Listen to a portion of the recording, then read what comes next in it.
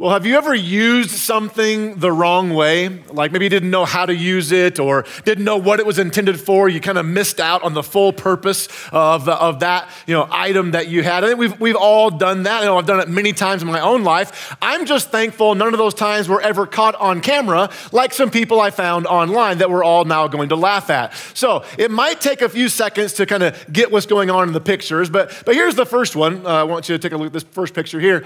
I'm not sure you're going to see very much with the caps still on the end of the binoculars, which, by the way, ironically, these are the kind of binoculars most Bronco fans wish they had this last year.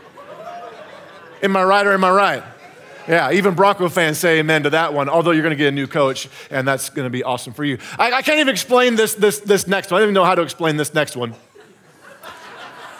When they said just pull the boat in the water, I think they meant reversing it into the water. I'm not sure. It might have been this guy's first time with his boat out on the water, but that right there is tragic. The next picture is kind of grainy. This guy has a metal grinder, and for a mask, he wrapped his face in saran wrap.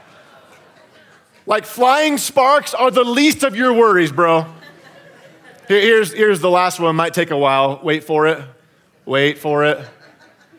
I don't know how the bike got stolen, Mom. I used the lock you gave me. If you haven't caught it yet, you just lift it over the bar that it's locked onto.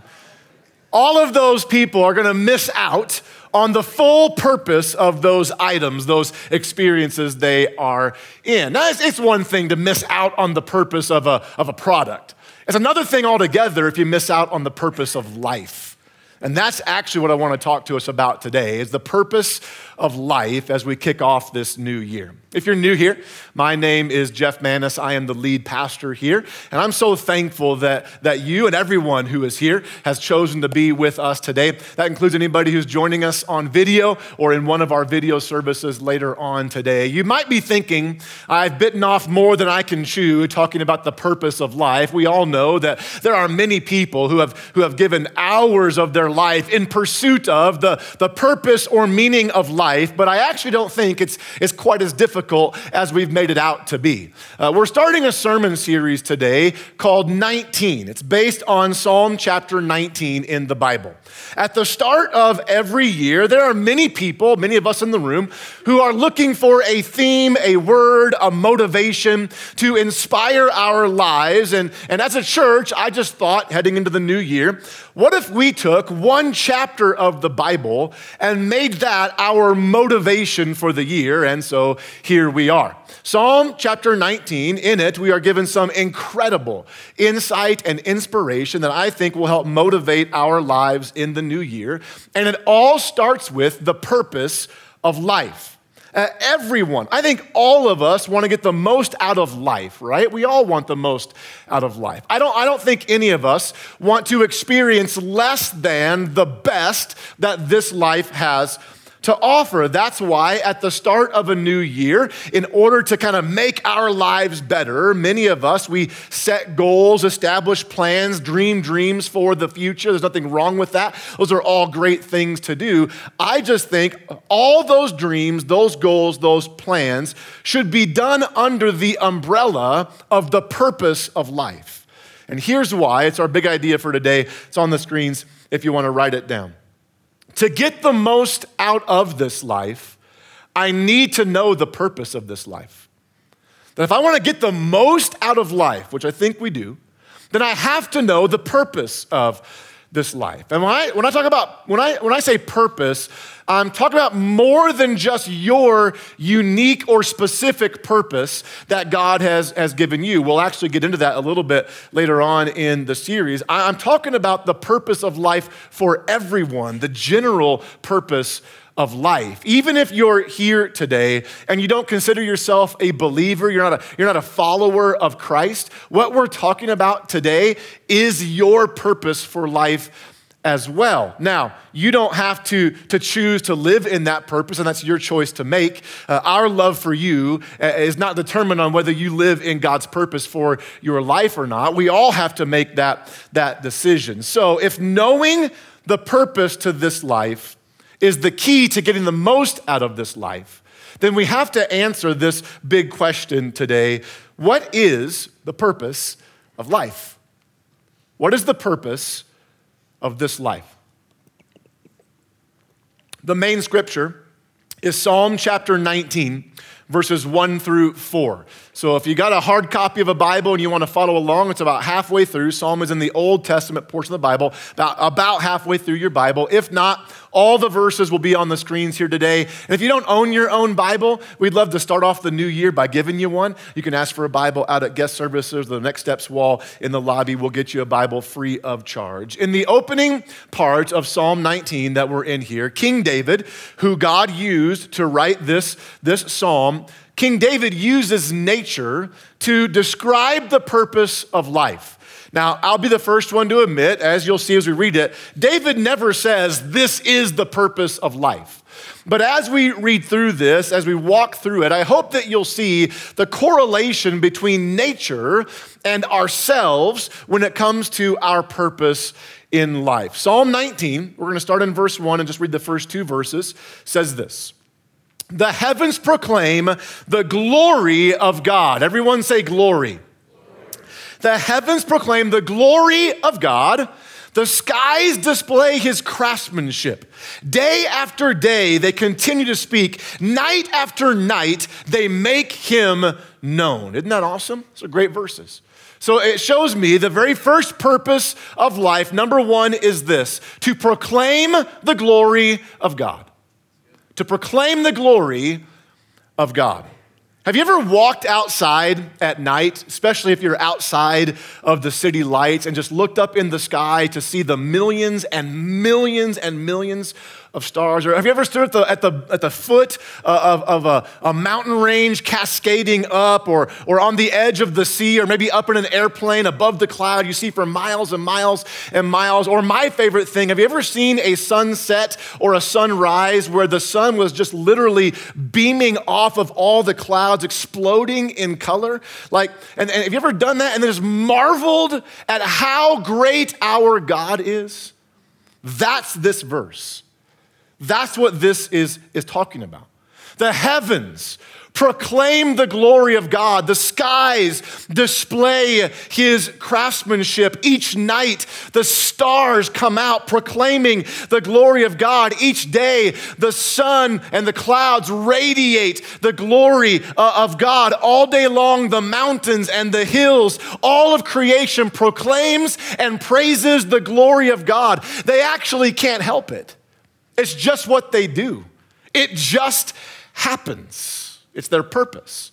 In Isaiah, in the Old Testament, Isaiah 55:12, as I was studying for this message, looking for other verses about creation, speaking praises, I found this one. The mountains and hills will burst into song, and the trees of the field will clap their hands. That made me laugh, by the way, and here's why. How can a tree clap their hands? When does it clap? When the wind blows, right? When the wind blows. I don't know if you noticed, but the wind blows a lot around here, right? So I thought this was funny to me because it might help change our perspective a bit. That every time the wind blows and the trees begin to make their noise, they are literally clapping their hands in praise to God. Is that not awesome? They're clapping their hands. So the next time the wind blows, which will be about 5 minutes, and you see the trees making their noise, they are literally living out their purpose, speaking, proclaiming the glory of God. Romans 1, verse 20 in the New Testament, God, through a man named Paul, writes this about creation, says this: for ever since the world was created, people have seen the earth and sky. Through everything God made, they can clearly see his invisible qualities, his eternal power and divine nature. Or in other words, through nature, we see the glory of God. So man, they have no excuse for not knowing God. That last line, we're not even going to get into. What I'm showing here is all of creation points to and proclaims the glory of God. So get ready. It's about to get personal. Doesn't that mean that we too should proclaim the glory of God? If nature does it without thinking, and we actually have the cognitive nature of seeing who God is, should we not proclaim the glory of God? Romans 11, in the same book, Romans 11:36, God through Paul says this, for everything, and I'm pretty sure that includes us, for everything comes from him, that's God, and exists by his power and is intended for his glory. All glory to him forever, amen. The key word in that verse is intended. Everything is intended for the glory of God and is made or comes from him. So unlike nature, God, in his love, in fact, I think one of the greatest displays of God's love outside of the cross, where he paid the price for our sins, one of the greatest displays of his love is giving us a choice. It's called free will. So unlike nature, we have a choice to proclaim the glory of God or not. This is why I think so many people, sometimes even Christian people, never feel like they are living in or experiencing the fullness of what this life has to offer, because they are not doing what God intended for them to do, which was to bring him glory. So think about your own life, the words I say, the things I do, the places I go, the activities I participate in, how I use the resources God gave me, the way I use the time that he has allotted me. Does that proclaim the glory of God? Am I proclaiming the glory of God with my life? It's what I'm intended to do. In the mid-1600s, a group of theologians gathered together to put together what was called a catechism. A catechism basically is a statement of belief to help other Christians, many of them who couldn't read for themselves, to help them develop their own theology about themselves and about God and how we relate to him. In the Westminster Catechism, made in the mid-1600s, one of the very first things they taught Christians about our life is this, it's on the screens. Man's chief end is to glorify God and to enjoy him forever. The chief end of man, to glorify God and enjoy him forever. I would add, the only way I will truly enjoy God in this life is if I proclaim the glory of God with my life. Why? Because to get the most out of this life, I need to know the purpose of this life. And the very first part of the purpose of this life is to proclaim the glory of God. Nature just does it. We get a choice, and the choice is yours on whether you will do that or not. Verse 3 of Psalm 19 then says this, they, meaning nature, they speak without a sound or word. Their voice is never heard. So the heavens, the skies, the stars, the mountains, the trees, they don't proclaim the glory of God by what they say. They have no mouth. They proclaim it by what they show. And it starts there for us as well. So the second part of the purpose of life is this, number 2, to produce good works for God. To proclaim the glory of God, and then to produce good works for God. Or in other words, to show God's glory. To show it. Now, those two words, good works, have created more controversy among Christians over the years than perhaps anything else in our theology. Anytime someone says good works, especially a pastor from the pulpit, there are certain people who immediately cringe and they cry, no, that's legalism. We're not saved by works, we're saved by grace, which is absolutely true, okay? The only way we are saved, the only way we are forgiven is by God's grace alone, through faith alone in Jesus, our sacrifice. That's why we call it the gospel. Gospel, if you don't know, means good news. The good news is we could do nothing to save ourselves. Therefore, Jesus did everything to save us. That's the good news, right?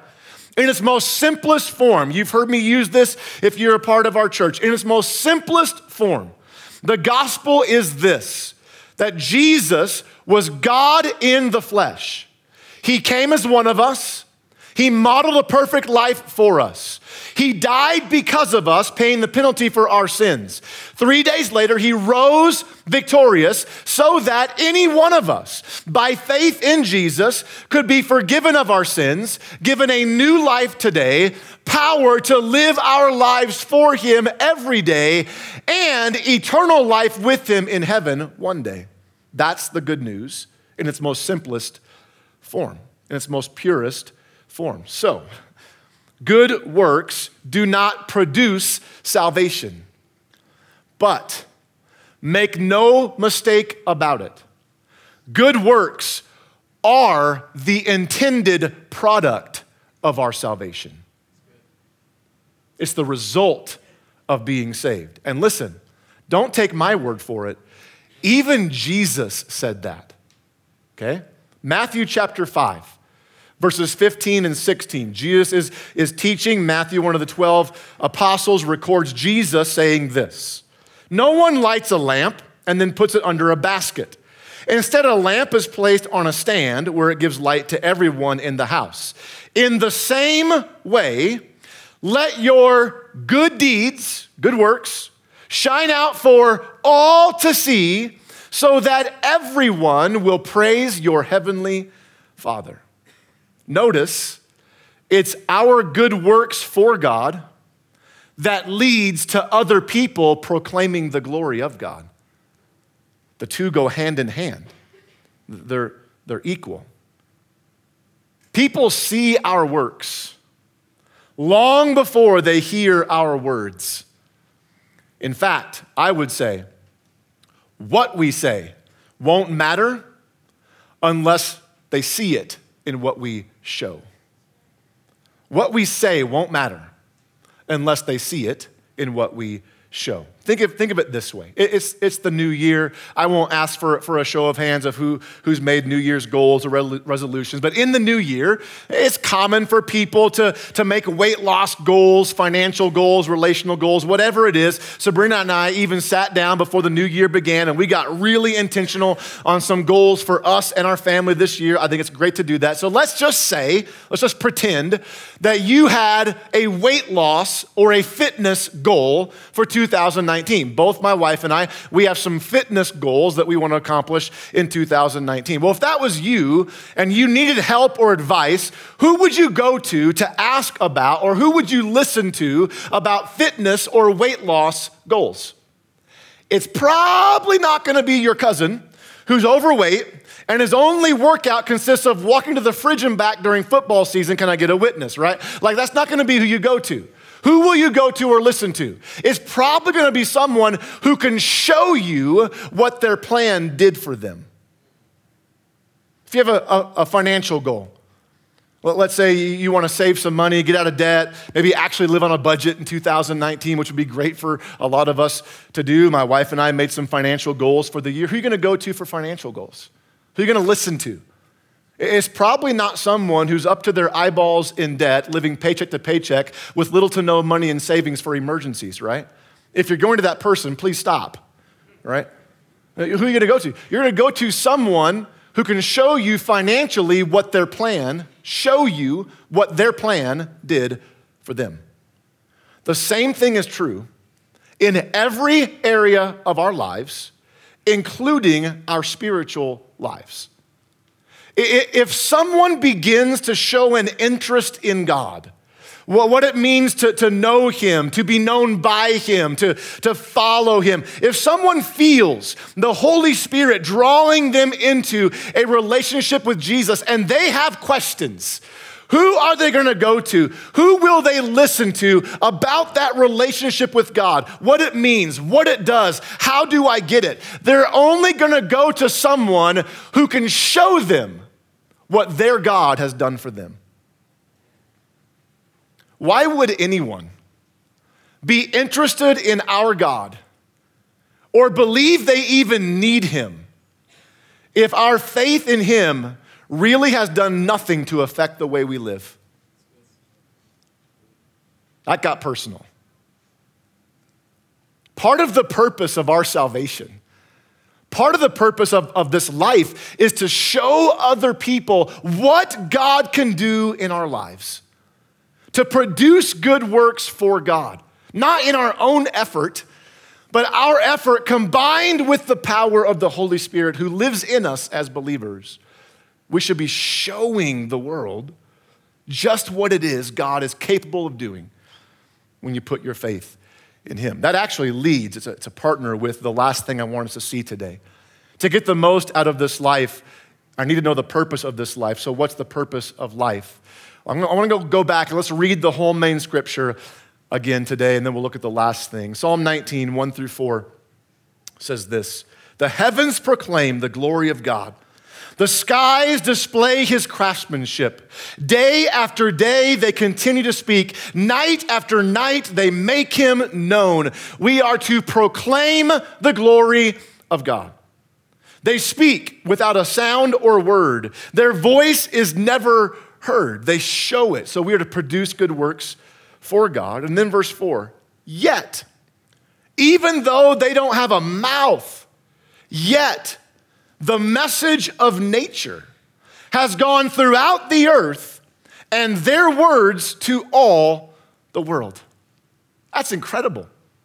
They can't even speak, yet their words and their message has gone out to all the world. And what is the message of nature? The goodness and greatness and glory of God. So, the third part of the purpose of this life is this: we are to point people to our God. Proclaim the glory of God, produce good works for God, and point people to our God. About a decade ago, a worship leader named Charlie Hall had a song called "One Thing." The chorus said, "All of life comes down to just one thing. That's to know you, oh Jesus, and to make you known." Or in our words for today, to proclaim the glory of God, produce good works for God, and point people to our God. If you want a good prayer to make kind of a daily prayer for 2019, you could pray this prayer every day before you head out the door, before you start your day. I would challenge you, don't pray it unless you mean it and intend to live it out. But this is a verbal declaration of our purpose in life. It's on the screens too. And it's just a simple prayer that kind of sums up the message. God, today, in everything I say and everything I show, I will proclaim your glory, produce good works, and point people to you. God, today, in everything I say and everything I show, I will proclaim your glory, produce good works, and point people to you. And listen, will we do that perfectly? No, we'll probably mess up in the next 30 minutes, right? We're not going to do it perfectly. So there's going to be many times we got to go back to God and ask him for forgiveness for not living in his purpose. And listen, Christians in the room, there should be times in our life where we are asking for forgiveness from people in our lives, especially unbelieving people, for not living in the purpose of this life when we walk outside of that purpose. The purpose of this life is to proclaim the glory of God, produce good works for God, and point people to our God. One of the best ways for us as Christians to refocus ourselves on the purpose of life, to recalibrate ourselves on the glory of God, is through prayer. And prayer is amplified through fasting, okay? Now, fasting freaks people out. Fasting is a spiritual discipline where you temporarily deny yourself of something you need, typically food, for a season, in order to seek and pursue God. So if you're fasting from food when you would normally eat, or anytime you experience a hunger pain or a craving, you should use that time where you would eat to fill that up with prayer and seeking of God. There's two primary reasons that someone fasts. The first one is proclamation. That in fasting, you're saying, God, you are the source of life. You are all I need. And so for a season to proclaim that you're the source of life, I'm going to give up this part of my life to pursue you. It's proclamation. I'm just fasting to say, God, you are the source of life. The other reason to fast is petition, to ask God. for something, for provision, protection, direction for something in life, for power to face something in life, and you use a fast to petition God, to seek him on behalf of something in your life. So whether it's proclamation or whether it's petition, the end goal of fasting, please hear this, the end goal of fasting is not to get from God what we want. The end goal of fasting is to get from God what he wants for us, which is more of himself. That's the goal of fasting, okay? With that in mind, as we kick off 2019 to recalibrate ourselves on the purpose of life and to petition God for some specific things that I'll tell you about here in a moment, I want to call us as a church to a 19-day fast together as a church. Now, you don't have to do this. You are not a better Christian if you do fast. You are not a worse Christian if you don't do this fast. But starting on Tuesday, January 15th, so not this Tuesday, but the following Tuesday, January 15th, we will start a 19-day fast. We will break the fast on Sunday, February 3rd, okay? So those 19 days in between there, you stop eating on the 15th, you start eating on the 3rd. I'm challenging, if you're gonna participate, I'm challenging you to make this a food fast of some kind. So it's not necessarily eliminating all food and only drinking water. If you do that, you might seriously wanna consult your doctor before you do that, because it's a super big deal. But maybe you give up a certain kind of food that you lean on or crave more often than others to replace that with God. Or maybe a certain number of meals per day you give up in those 19 days. My wife and I, we are going to be doing a Daniel fast, and we'll provide some information about what that is. If you want to do a Daniel fast, it's just limiting the kinds of foods that you eat to line up with the kinds of foods that Daniel ate in the book of Daniel when he asked the king to only eat certain kinds of food. We are providing online on our Facebook page, I believe it'll go up today, and then on my blog at jeffmanus.com this week, we're providing a fasting guide. So if you want some tips, help, do's and don'ts on fasting, that guide will be up online for you. Together as a church, for 19 days, I want us to focus on those two things I mentioned. Proclamation. God, you are the source and provider of life, and we're just declaring that. We want to give you glory. And then petition. And the petition I'm asking our church to focus on, you can do your own personal stuff as well, but as a church, I want us to focus on the sermon series that we will be starting on Sunday, February 3rd, called Grace and Truth. The majority of our small groups, if you were here earlier for announcements, you heard as well, will also be doing a study that goes right along with that sermon series called Grace Truth. The books are already available. You'll need a book for the series, already available out at the Element store. If you literally can't afford one, talk to us, we'll help you out. But I highly encourage everyone that calls Element Church home to get into one of those Grace Truth small groups. Sign up today. There's a bunch of groups. My wife and I are in one. All of our staff will be in one as well. It's going to be phenomenal. Grace and Truth, okay, will be a 10-week small group study. And then that study is born out of the 4-week sermon series we are doing. And that whole sermon series, all 4 weeks, is built around the conversation of faith, gender, and sexuality. And I'm telling you, church, there is not a more relevant and important conversation for the church to have right now than the ones over gender and sexuality and how our faith plays into that. We need to talk about it, okay? And here's why we need to pray, okay? We got to petition God for some help. Because the opinions that surround this conversation, even in our own church, are vast, okay? The emotions this subject carries, the pain and scars and baggage that this subject has created, they are many and they are strong, okay? Specifically, we are going to be talking about how the church should respond to LGBT people.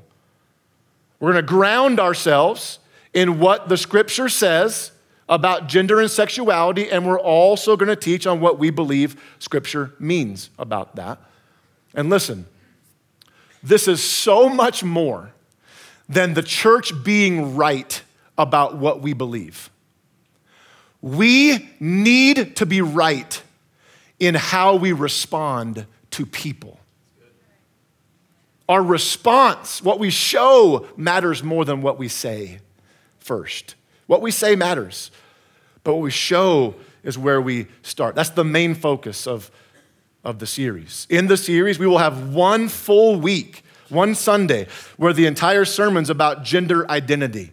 We're going to have one full week on sexual identity. The very last Sunday of the series, we're going to talk about how all of us, whether we are gay or straight, all of us are broken people, beloved by the Father. Broken but beloved, okay? We're going to have then at the end of the series a special Monday night open forum Q&A right here at the church, here in the auditorium. We are actually bringing in some experts, if you will, people who teach on this for a living that will help us answer questions about faith, gender, and sexuality. I believe this is an incredibly important subject, an incredibly important series for our church, but listen, it is incredibly sensitive as well. And we need God's help with this series. We need it, okay? If you're here, if you're watching online, if you're watching in a video service, if you're here, you're watching and you are gay. If you're here and you are gay, which listen, I'm gonna start laying the groundwork now. Gay does not always mean action. Gay sometimes just means attraction. There are many gay people who actually read the scripture and their conclusion is God does not affirm of me acting out on this attraction. Therefore, I'm pursuing my relationship in Christ alone and will not pursue another same-sex relationship, okay? So there are many gay people who their conclusion is the Bible does not affirm this, therefore I will not pursue it. You need to understand that, okay? If you're here and you are gay, whether it's just an attraction or whether it's also an action for you, first of all, you are so loved. You are loved by your Creator, and you are loved by this church. You're loved. And one of my biggest fears in this series is causing anybody who is gay or has gay loved ones to feel as if they're being attacked, okay? And I'm gonna say this. I understand how some of the things I believe can feel like an attack. So I get it. But please know, while my theology at times might feel like an attack, I can promise you the tone of the series will not be. The tone will be of grace and truth, okay? So we will be addressing what we currently believe about sexuality, but a lot of the series is really gonna help us, the church, learn how to respond to LGBT people. Many of you have gay friends, family, loved ones that you care for deeply, deeply. Whether we end up agreeing on the same position theologically or not, I believe the posture we are taking in this series and the posture we are going to challenge all Christians to take will be beneficial for all of us, okay? This series, you need to know this series is about people. People that Jesus loved so much, he hung on a cross and died for. Okay? It's about people. People that a church should love with a radical grace, but also a relevant truth. The two are married together. Grace is empty without truth, and truth is void without grace. The two go hand in hand. We need God's help. Okay, so as your pastor, I'm asking you, whether you fast or not, would you start praying for this series, please? Because we need your help. I believe the enemy wants to destroy any work in God's church that reaches people. And I believe this series has the potential to help us reach people like never before and in a whole new way. I truly do believe that. And here's the last thing I'll say, and then we'll conclude. We are not all going to agree. I can promise you that right now. We are not all going to agree. This series will get tense. It will get awkward. It will stretch every single one of us. We will not all embrace the same conclusion. But hear me, church, we will embrace one another, regardless of what we believe. Even in our disagreements, we will embrace one another. Why? Because an unbelieving world is watching the church. And is there a greater subject or conversation in the world today that the church needs to embrace one another on than this one? Not embrace in belief necessarily, but just embrace one another in love. That would point people to our God. So thanks for hanging in to that awkward ending to a sermon. To bring it back, the purpose of life is to proclaim the glory of God, produce good works for God, and point people to our God. 19-day fast starts on Tuesday, January 15th. Let me pray for you, and then please remain still. Got a few closing remarks. God, you are so good. Lord, I thank you that you show us in Scripture through nature, mountains and trees, what the purpose of life is. And they don't even get a choice, but you gave us a choice. So Lord, I pray we would choose to proclaim your glory, produce good works for you, and I pray people be pointed to you because of how you display yourself through our lives. And Lord, as we head towards this massive sermon series and small group study, Lord, we need help. We need help. And so we're asking you, God, we proclaim you are the source of life, and we are petitioning you to give us the power of your Spirit to communicate a very, very difficult subject. Lord, I pray that you would speak volumes to our hearts through that series. Lord, we love you, give you praise. In Jesus' name, amen. If you're here today and you have never put your faith in Christ, you want to talk to somebody about that good news I mentioned earlier, find me in the lobby, find one of our volunteers, staff member, or a prayer team member in the back of the auditorium. If you need prayer for anything, stop by that purple tent all the way in the back, and a member of our prayer team will pray for you. If you're new here also, stop by the living room on your way out. I pray this is a good start to 2019. I love you guys. Happy New Year. You're dismissed.